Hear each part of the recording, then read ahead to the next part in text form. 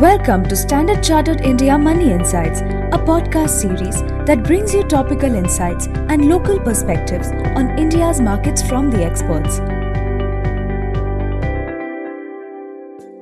Hello everyone, my name is Ravi. We've just released our monthly India market outlook titled Stay Calm and Allocate Broadly.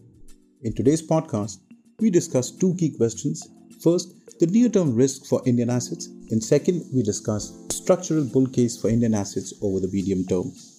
We highlighted in the previous market outlook possible downside risks to Indian assets in the near term following the strong rebound in the second quarter of this year. Since hitting its peak in July, the Nifty index is down 2%.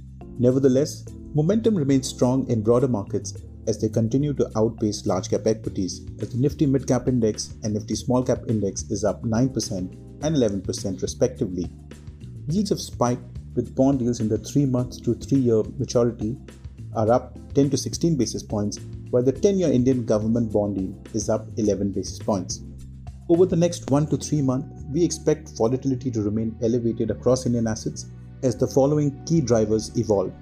First, CPI inflation has moved above RBI's upper bound target of 6% over the past 2 months, driven primarily by a sharp surge in food prices.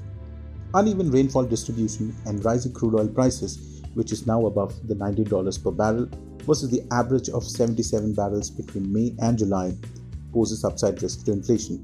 This has led to the RBI stepping up liquidity management operations since August policy. Second, domestic bond yields have moved higher, responding to higher inflationary expectations, unwinding of policy easing expectations, and likely heavy supply of government bonds in Q3 of 2023. The 1-year OIS spread suggests market expectations of no rate cut by the RBI over the next 1 year. Third, the rebound in Indian equities was supported by strong foreign investor participation, with an average monthly inflow of around $4.5 billion between May and July. August flows have slowed to $1.5 billion as relative valuation premium turns richer and prospects for other markets in the region improve. Beyond the near-term risks, we see a structural bull case for Indian assets. We believe India has the potential to transition into an upper middle income economy within the next 2 decades. This transition, which is underpinned by favorable demographics, policy reforms, infrastructure investments, and technological improvements, could bring about transformative changes to the economic landscape and benefit Indian financial market assets. Reforms and policy initiatives focused on revival of the manufacturing sector remains a key driver of our favorable view. Over the past few years, the government has announced numerous structural reforms to address the ease of doing business and revive the domestic manufacturing sector. These include reforms such as goods and services tax, the insolvency and bankruptcy code, and corporate tax cuts, which includes a low 15% tax rate for new manufacturing units set up before March 2024. The government has announced the production-linked incentive scheme, which aims to make exports more competitive. The government committed significant capex outlays during the pandemic to revive the investment cycle to support growth and crowd in the private sector. The PLI scheme aims to offer industry-specific incentives to raise value added and create an ecosystem to raise the value add and create an ecosystem to lower imports, make exports highly competitive. Overall, PLIs not only have the potential to generate incremental revenue, but also the ability to boost job creation and support domestic consumption, which remains the largest contributor to India's GDP growth. Indian assets continue to remain on strong footing. In our view, India's strong macroeconomic backdrop sets Indian financial market assets up to perform well on a multi-year horizon. These include a high rate of economic growth with well-managed inflation and external stability risks, sustainable corporate profit cycle, fiscal consolidation and improving quality of spend given the government's shift towards capex is likely to raise the investment rate, key to sustaining growth.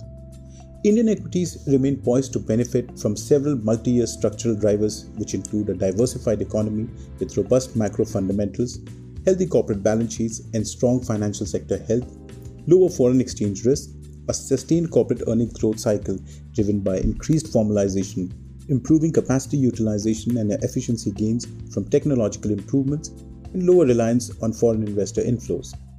We expect fixed income to continue to provide a stable yield in India.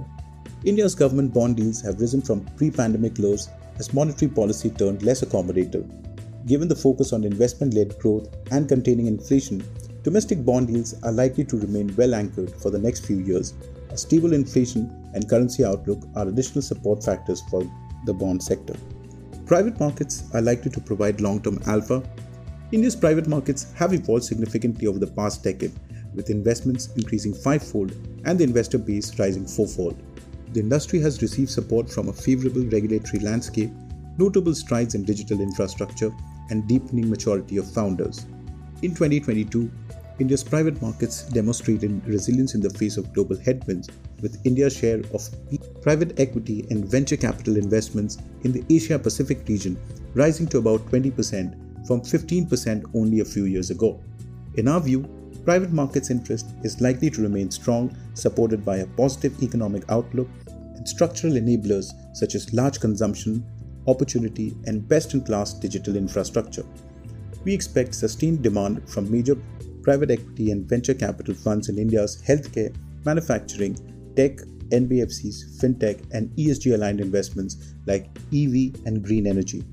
Together, this suggests the private market asset class is likely to offer potential for long-term alpha over listed assets. That's it in this edition of the podcast. Do reach out to your relationship manager for a copy of our India Market Outlook. Thank you for listening, and if you enjoyed this podcast, please like and subscribe. Thank you for listening to Standard Chartered India Money Insights. Stay tuned for the latest updates and market trends by subscribing to our podcast.